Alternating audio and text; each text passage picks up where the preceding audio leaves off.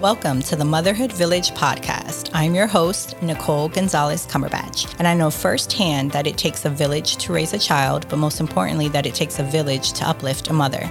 A mother's village is necessary and can take up many forms. Consider this podcast as part of your motherhood village. No matter the season of motherhood you're in, every conversation will give you more tools to add to your parenting toolbox, and you'll feel supported, inspired, and uplifted. So let's get into an informative and empowering conversation. Hello and welcome to the Motherhood Village podcast. I am on with a very special guest. I have Mrs. Jodi Klaristenfeld, who is the founder of FLRRISH. She is a mom to an adorable little girl who was born at just 28 weeks due to a rare and life-threatening form of preeclampsia and HELLP syndrome. After her daughter's early birth, Jodi quickly discovered preemie moms and dads aren't always given the support that they need. As a result, she created FLRRISH, a platform that offers NICU parent education, empowerment, support, and resources to help families navigate this beautiful and challenging journey. Jodi, her husband, and her family live in New York City. Jodi, how are you today? I am doing well, Nicole. How are you? I'm great. Thank you. Okay, let's jump into my icebreaker round. What is your favorite book or podcast or something that you would like to recommend? Right now, I'm actually reading a book about the Vanderbilt family. And it's something so interesting, something I never would have thought to read myself, but it gives the whole history of, through Anderson Cooper's eyes, his mom's background and all their money and their family relationships and how he seeks to change that with his sons as now that he is a father. It's really interesting. Oh, very cool. And how has motherhood transformed you? Motherhood has changed my everything. I think it's transformative for every single person when you become a parent in general. But the way Jenna came into this world, couldn't help but completely change who I am as a person and help me do a reset as to what is important in life, what really matters, and how I'd like to spend my time and how I'd like to give back. I love that. And who and what has been a part of your motherhood village? You certainly have been a part of my motherhood village. You have connected me to some amazing, strong women, and you too are one of those as well. My mom is my best friend, and I look to her. And also just some of my really close friends and business associates who I've met along this journey of creating FLRRISH. I love that. Okay, so let's jump in. You created FLRRISH to support parents of preemies, but I want to start just slightly back because in reading the bio, you said that it was a rare form of preeclampsia, rare life-threatening, and the HELLP syndrome. Why don't you kind of talk about that, if you wouldn't mind, your journey with it, and then how that led you to create FLRRISH, and why did you feel it was so important to create a business from this? Well, I actually didn't know that I had either preeclampsia or HELLP syndrome until after I gave birth. I had the easiest 28 weeks of pregnancy. I didn't really gain a lot of weight. I didn't have morning sickness, none of the typical maladies. And then after I hit the 28-week mark, those next 4 days, I was really, really sick. But I didn't know. It was only after having given birth did I find out that, my blood pressure was dangerously high. It was 190 over 160, which is like stroke level. Wow. And HELLP syndrome stands for, it's an acronym, but basically my liver was shutting down, my enzymes were shutting down. I had protein in my urine. I was seeing double. There was a whole host of things. And fortunately, someone was looking over me, someone was looking over Jenna, and that my OB was a rock star. And he's like, okay, we're going to go to the hospital and we're going to get this baby out and everything's going to be great. And I said, okay. What are you talking about? She's not due for a while. And he's like, well, we're going to go. We're just going to check it out. And I was so out of it that I didn't even fully understand. And Sure. literally an hour and a half later, she was born. Wow. And let me ask, and you said like you had by all means, I guess, a normal, healthy pregnancy. You're going about you're like, I'm having this baby. This is awesome. Were there any signs? Were there anything that you could have predicted that maybe was there something that could have checked that you maybe that I guess in talking to other women who have just dealt with other health issues that maybe came randomly, is there something maybe you can recommend for women to check when they're pregnant, right? To say like to look for this, like talk to me about that. What was missing, or did it literally come from left field? It literally came from left field, but I would say to any person who is pregnant that, so for my first 7 months, I had only gained about 6.5, 7 pounds. In those last 4 days, I gained about 25 pounds. That was all water weight. I didn't realize that. I had assumed that, I hit the 28-week mark. It's the third trimester. Here we go. Because I really wasn't showing all that much. Sure. So I would say to anyone, if you have a rapid increase in, water weight or getting bloated, absolutely go check that out. Secondly, another thing that I didn't realize was all of a sudden I got a bloody nose that wouldn't stop. I thought, well, it was January, it's winter. When you're pregnant, your blood vessels stretch. And going from heated buildings to then cold, sometimes you can get bloody noses. But that was a sign that there was an issue with my platelets and my blood cell count. Again, in hindsight, I would tell anyone, if you start bleeding or you notice that there's blood and you can't stop it, go to your doctor right away.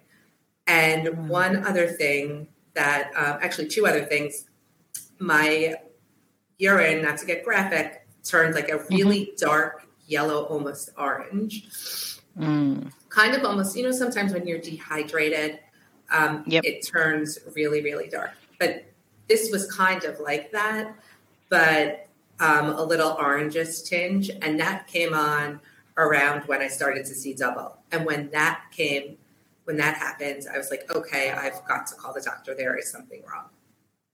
Gotcha. So basically you're saying if there's anything that seems that you're like, well, this might be normal, it's just go to the doctor just to be safe anyway. And is something like the HELP syndrome or even preeclampsia, is it like a gestational diabetes? Like you just don't know, like it could just occur, it can happen. It's something that happens that maybe during pregnancy, which I think is just wild. And I would love to know if there's like research of like, is there something really that comes on, or is it like a random thing?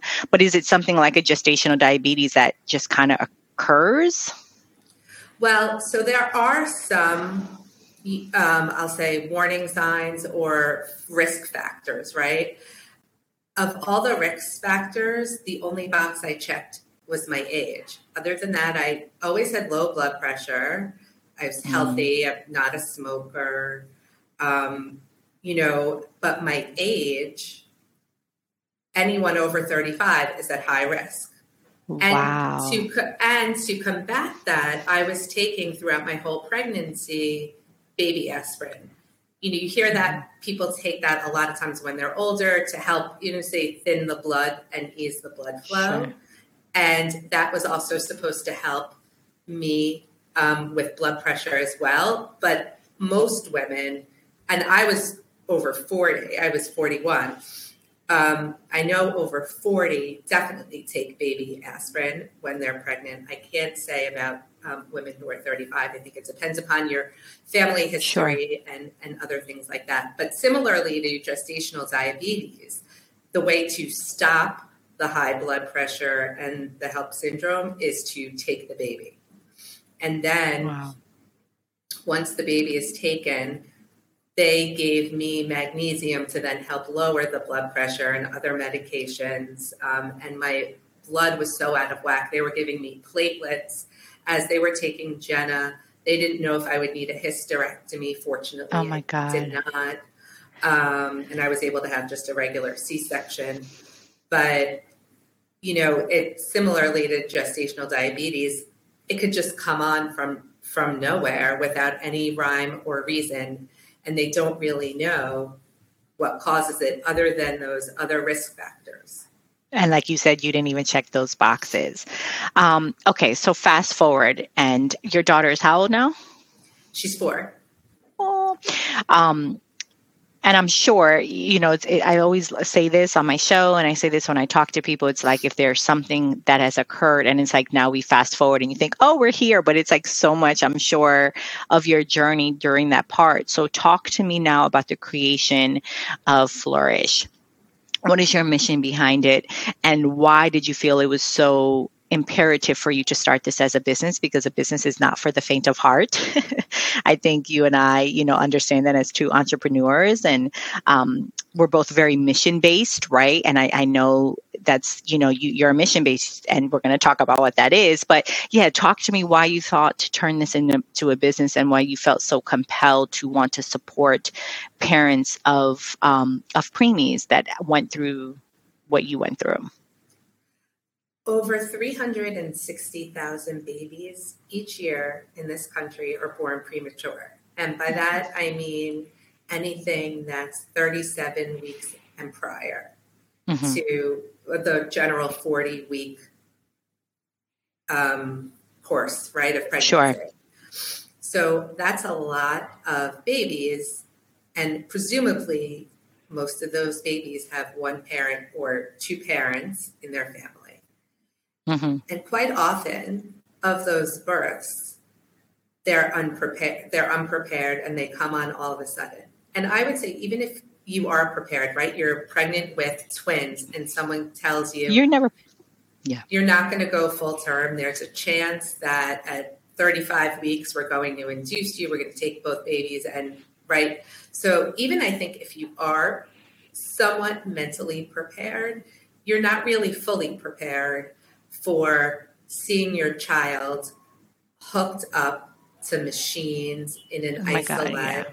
And you're also not prepared for when they take the baby from you, they don't put the baby on your chest and you don't have a picture Kodak moment. You don't have any of those moments. They literally whisk the baby away from you and take them to the NICU because getting them life-saving help is what's most important. For sure. But at the time, your emotions are running, you're completely like, what is going on? And for me, I was in a complete emergency. I was knocked out and I didn't meet my daughter for a few days. Oh my God. But, and I was, like I said, I was so sick. I was hallucinating from the medicine. But what happens is there's a whole mental component to what has just happened and processing the trauma. When we think of typical childbirth, we think of, okay, I'm going to go into the hospital, I'm going to have the baby, and a few days later, regardless whether natural childbirth, a little longer for C-section, I'm going to come home and everything's going to be great. No one really pictures having to go home without your child. And there is no pamphlet for that. There is no real book or some guidance that is dedicated to that. There are doctors and nurses who are the most amazing people in the NICU who help parents, but by and large, their job is to help the babies. And the parents are often left to themselves to figure out how to navigate their own emotions and what has just happened. It's very isolating. You feel very alone. And for me, I felt that I had no one I could talk to. I kind of needed a friend that understood what I was going through without me sharing every single detail, but someone who just got it, right? That whatever that it is. And I figured in our NICU journey, my husband and I can't be the only people feeling this way. We met other families in the NICU and some that we're still friends with, and we all felt the same way. And at the same time, we didn't want to Google too much information for fear of what can happen. You send yourself down a rabbit hole and a tailspin when you when you Google some things. I'll be the first to tell you I did, and it was awful. So parents are left to kind of figure out sink or swim on their own. And I felt like I was treading water in that fight or flight mode for the first 2.5 years of my daughter's life. Just trying to stay with my head above water and be like, okay, what's coming next? What's coming next? How could I get out ahead of this? How can I help her? How can I best support her? But all the while, I also wasn't taking care of myself. Sure. And so somehow I knew that I wanted to create something for the parents, because once you take care of yourself, you can also better provide for those around you. And my impetus in creating Flourish is to make parents' journeys less lonely, less difficult, and less challenging than mine and my husband's. I love that. And basically just providing that support of saying, like, I went through the process with you, because I would imagine I know that there's organizations, to your point, that do help. And like you said, it's more of like the hospital base and the doctors. I actually spoke with a neonatologist on my podcast, Susan Landers, who I know I connected you with. And we had a whole conversation about that, looking from her side, because she was a mom, and I was so fascinated, like, how are you giving your all to these parents, but then you're also a mom? Like, it's such a juxtaposition, right, of how it works. And so to your point, and I'm sure she was lovely with her patients, but like you said, it's mainly the survival of the baby, and it's all scientific, and it's like, this is what we need to do. This is what you need to do. It's very process driven, where it's like emotionally you're spent. Are you grieving? You're in a grieving process. You're in also a happy process, and thankful, I would imagine, of some gratitude because the baby is here, but not like so many, and maybe even, I would imagine, I had one of my best friends, and it wasn't until I became a mom of understanding, like, wow, what she must have went through, because I didn't have kids at the moment, so I could say, oh my gosh, I'm sorry, but I didn't know the impact of what she went through. So even that, and I'm sure. Sure, go ahead. I was going to say, and the truth is, Dr. Landers is an amazing person. She has a unique perspective because she is a NICU mom and she's a doctor. So yes, she's even more unique, right? Because she could have that compassion and empathy. But a neonatologist, by description, the patient is the baby, not the parents. Not the parent. Yeah, that's a very good point, and that's a very good distinction, because it's true. And no offense, but it's like, no, we're here to help that child. So you have all these feelings and emotions, and gosh, I can only imagine, or maybe can't even fathom what that must have been like for you. So you create Flourish. How do you see moms? And we're going to go into like some of the services and stuff that you provide and how people can connect with you. But how do you really see Flourish helping families, moms all over the country? And I guess that's a good question. Is it just moms? Is it families in general? Because I would imagine the dads, they're also kind of like, what do I do? Do I help the mom? Do I support the baby? Like, what kind of lost in that sense as well. How do you see Flourish kind of helping, families across the country, and then jump into exactly what you do to support these families? Flourish is for everyone. It's for moms, dads. It's even for grandparents, caregivers, because the resources and the stories and the one-on-one coaching is something that could benefit everyone. And first, let me just talk about dads. Dads don't often get enough credit, because not only are they supporting the baby, they're also supporting the mother. Mm-hmm. A lot of times, dads suffer PTSD much more so than mothers do from their NICU experience as a result of not getting out any of their emotion, because they do not want to pile on, so to speak, to the mom who has just gone through a traumatic birth, is hormonally all over the place, then emotionally and mentally, to your point, on a roller coaster. You're elated, you gave birth, but you're so scared what's happening. or you see progress in your child, but it's what could be 2 steps forward, 1 step back. There were times I would have Jenna on my chest in kangaroo care, and the doctors and nurses would come over and start whacking her on the back because she was having an apnea episode and she wasn't breathing. They take the baby and they start. So, and then you're terrified, right? Just as you were sitting there minding your own business, snuggling. Sure. So dads don't get enough, I'll say generally don't get enough credit because they're also supporting the moms. But FLRRISH is there for everyone. And I think our offerings are unique because instead of actually doing a video or a podcast, so to speak, when I was in the thick of it and my husband was in the thick of it, our mental capacity was less than 0.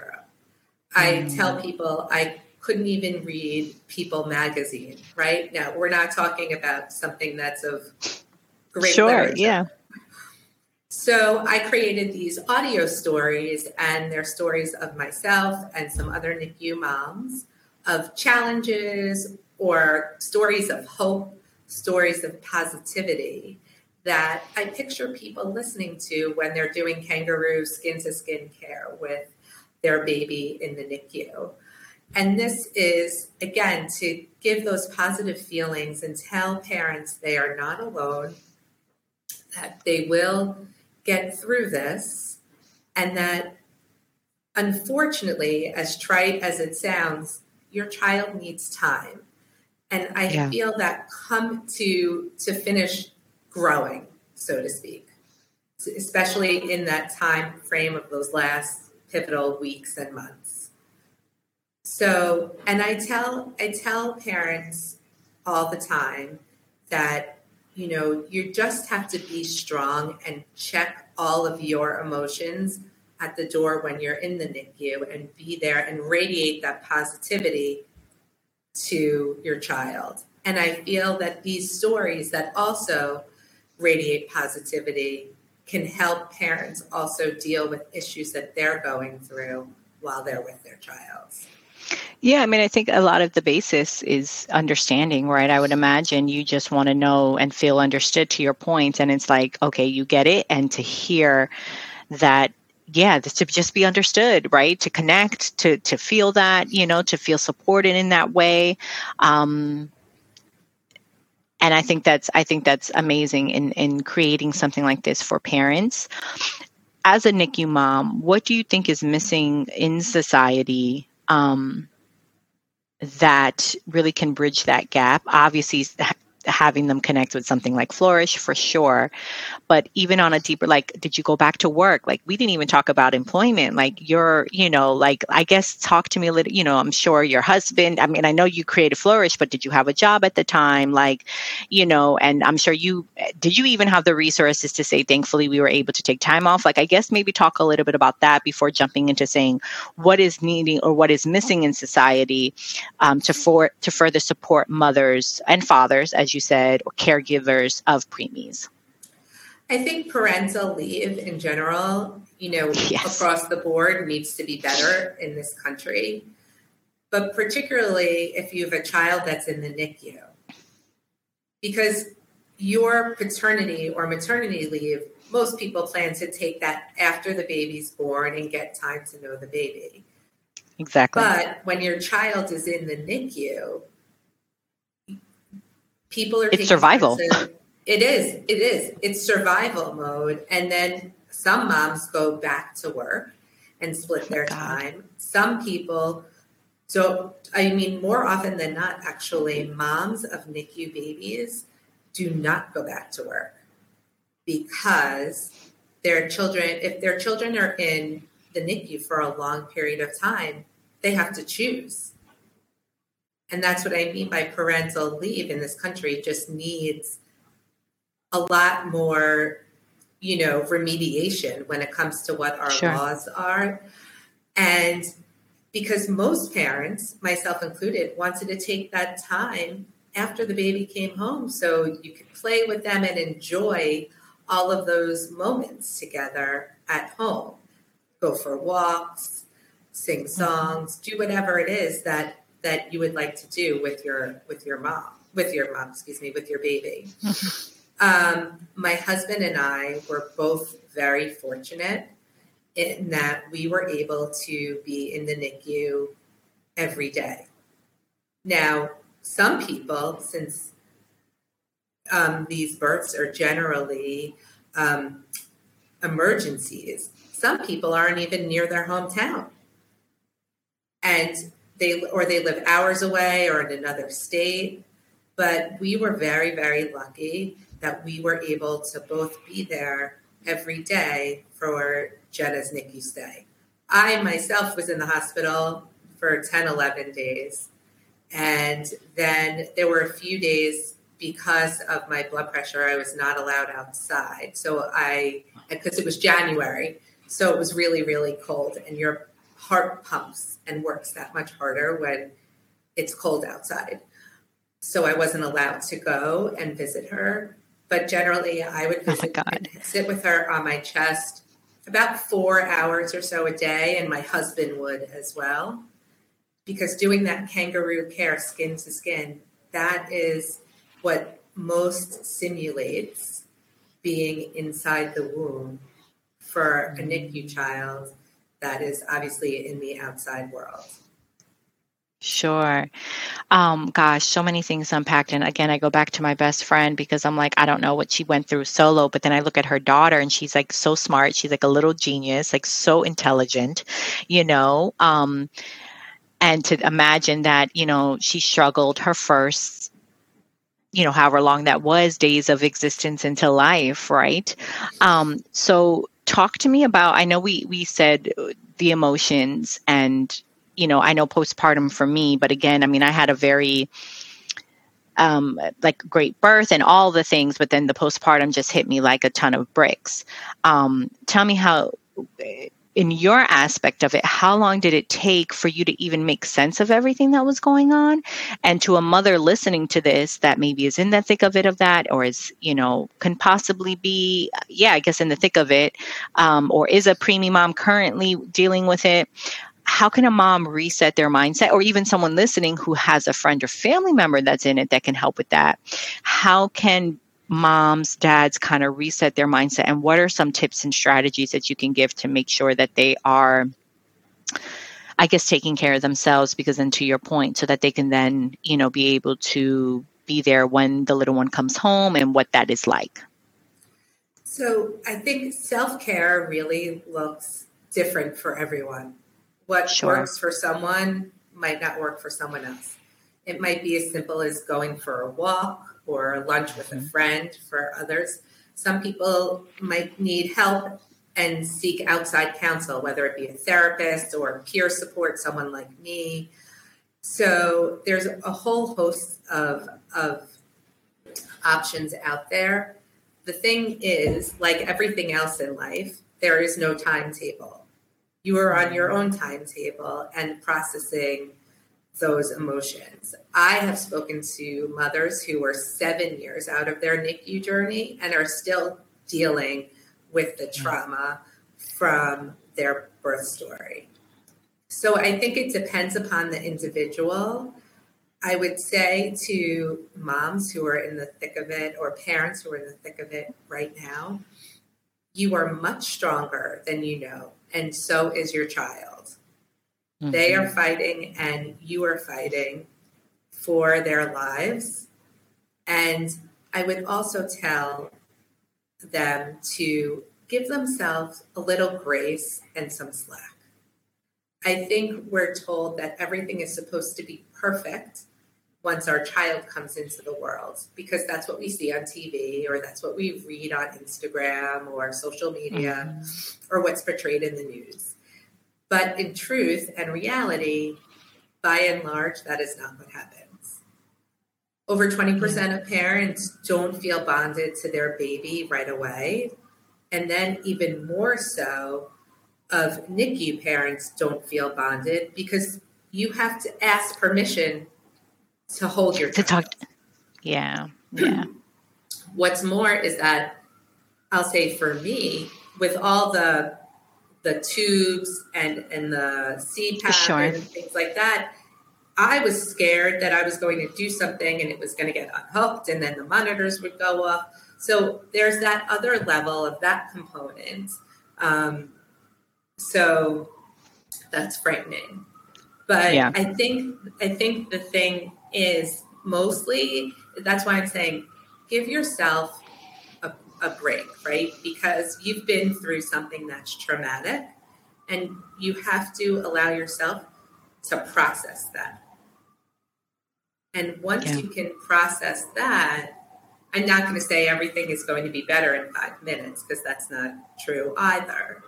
But then you can start to heal yourself and work on yourself and reframe what you thought your parenthood journey was going to be. You know, I talk a lot about how to master your mindset as a NICU parent. And the truth is, all kids have different growth trajectories. There's a bell curve. Not everyone can be in first place. Not everyone can be in the middle. Not, you know, there's some people who are behind. Not everyone gets a trophy. Right? Sure. Not everyone can be first in everything. And there are those bell curves for reasons. And just because your child is maybe a little bit behind doesn't mean in due time, to your point about your best friend's daughter, who is brilliant and a rock star, doesn't mean that they can't get there. They just potentially need some extra love and support. Sure. And the sooner we realize that there's nothing wrong with getting and wanting for your child extra love and support, the better it is. I think there's so much stigma around that as it relates to milestones and what our children should be doing or shouldn't be doing. And the truth is, don't compare. Your child is where your child should be. And at the same time, learn about all the different resources available to you so that when your child does come home, you can start right away getting the support for your child. Yeah, and that was a whole other thing. As you were talking, I was thinking about, oh my goodness, that's just dealing with the hospital, but then you have to come home, and then depending on the situation, my niece-in-law, my sister-in-law's daughter, she had a set of twins, and they were both in the NICU. And I remember watching it on Facebook. They live in Canada, and what that process was like. But to your point, they have the parental leave. So she was able to take off and to spend time. Yes, again, to your point, maybe it wasn't the time that she thought, right, where they should be like doing the bonding and all that. And it was to make sure that the children thrive. But thankfully, she had that time. And you know, I don't think, to your point, then, you know, you're dealing with that trauma of the birth, and then you're coming home and you're like, okay, now I remember being scared when everybody left. And I'm like, wait, now I have to take care of this little human. To your point, you're taking care of a human that, you know, is maybe a little more fragile, a little more frail, of like, what do I do? How do I do this?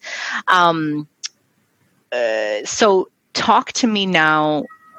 If you, looking back, what would you have wanted someone to do and someone to say for you back then?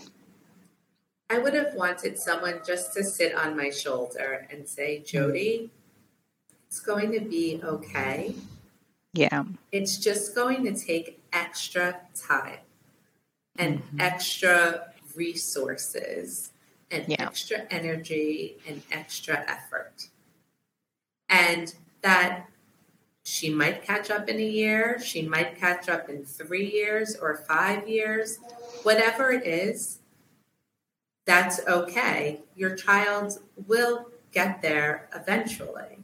And fortunately, we live in a time of age where there are a plethora of resources on top of special schools, special instructors, occupational therapists, physical therapists, feeding and speech therapists that can help you with your child so that you can try and get them up to speed.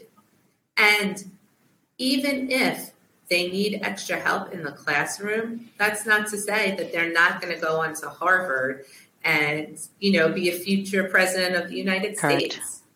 Yeah. Every person has the opportunity to be and do whatever they want to be. We just have to help set them up for success and whatever each person deems for success. And for me right now, I view it as I just would like Jenna to love going to school and enjoy learning. And that's what's most important to me. Having her in the right environment that's nurturing and caring and supportive. Sure. And fighting for that is a difficult task. Sure. But as I said before, us NICU moms, all moms are very strong. But I think, us NICU moms were kind of relentless in a different kind of way. Sure. Because when your child needs something, you're not going to stop until you get it. And, to get my daughter into the school where she is right now, I must have called and emailed a gazillion times. Yeah. So on top of all of her reports and evaluations and things like that she really needed the help. But, sure. That other extra factor, if you will. Sure. And how is Jenna now? Like, how is she doing? How is that? Like, how has her, I know coming in of what her journey is, but from now until then, or from then until now, how has that been? She's doing great. She's amazing. She's beautiful and smart and funny. Yeah. But I'm not going to sit there and say it hasn't been challenging. Sure. And we still do have challenges. I think COVID set us back a little bit insofar as getting help, because Zoom therapy for 13-month-old not the same is not the same as having someone in person. But that said, my goal is for her to love school, love learning, and she does. She loves all of that, and she's doing great. And for me, I try and keep one step ahead to the extent that I can, because right now next year she'll be in I guess, quote unquote, pre-K before going into kindergarten. But already I'm thinking about a few months from now when we have to apply for kindergarten for 2024. Sure. So I think while most parents do think that way, especially living in Manhattan, I'll say that, right? Where do you want to apply and whatnot. But this adds just another layer, because there's a whole other host and round of testing and separate schools, excuse me, that could provide the support that she needs. So I'm trying to get out ahead of that so that we can apply on the earlier side. But go ahead. Generally speaking, she's a happy kid. She loves Paw Patrol. What could be bad? I know. And that's awesome. But I think to your point, I think all moms struggle with that, right? I mean, it's our never ending to-do list. But I would imagine when you have, a NICU mom or moms of preemies, and now again of understanding my friends who have experienced that, of seeing now maybe Facebook posts like, does anyone have this? Because we're trying to think ahead of how many, you just got to be a little step ahead to make sure that, like you said, that she's growing, that she's thriving, and she's in the best possible environment for her to grow and to thrive and to be nurtured and all of the things. As we kind of wind up here and there, I have a few more questions for you, but what do you want to clear up maybe some misconceptions that people have about NICU parents or the experience of being a NICU parent or babies? Do you want to clear up any misconceptions? Yeah. I would love to share that while the NICU is a scary place and a noisy place filled with bells and whistles and, babies that are fighting constantly with their parents. It is a very special place, and it's a very sacred place. You get to bond with your child in a way that you probably never thought of, and in ways that you never, ever would have otherwise. To sit with my daughter on my chest, and she was, I'll say, naked but her diaper, and I would wear like a V-neck shirt, and she would be literally, I don't know who got more out of those quote unquote cuddle sessions for hours on end of her just resting on my chest. I felt so bonded to her in those moments, and I felt like I was in the right place and she was in the right place. And as an added bonus, my husband got to do it as well, because when do dads participate in anything related to the pregnancy journey? And I also want moms to know that there's so many ways to bond with your child, even though they are in the NICU. Yeah. And I think it's important to note that, because it was a legitimate fear of mine, and a fear I know of a bunch of other moms, that with so many other doctors and nurses and people holding their child, will their child know that they're their mom or their dad? How does your child know? And the truth is, like I said, doing that skin to skin, your baby knows your scent and your smell, and also your voice. Don't forget, you and your partner, spouse, or whomever have been talking for all these months while your baby was in your belly. And so your baby, there is recognition there. And so that your child does know that that's you. And that's what makes the NICU so special, because you just get to actively participate in so many things that you would not have otherwise. And it also helps reset your priorities in life.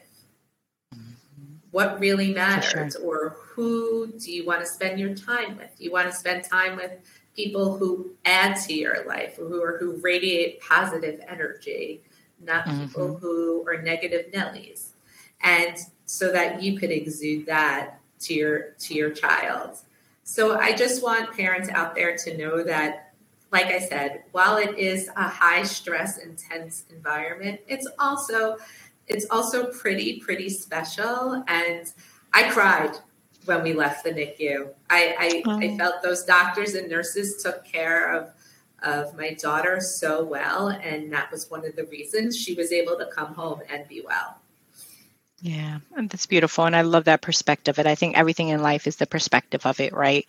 And to be able to see the beauty in that, because that makes so much sense of how, you're in this incubator, and yes, you're there for this reason. But to your point, the beauty in that, and not many people have that opportunity, right?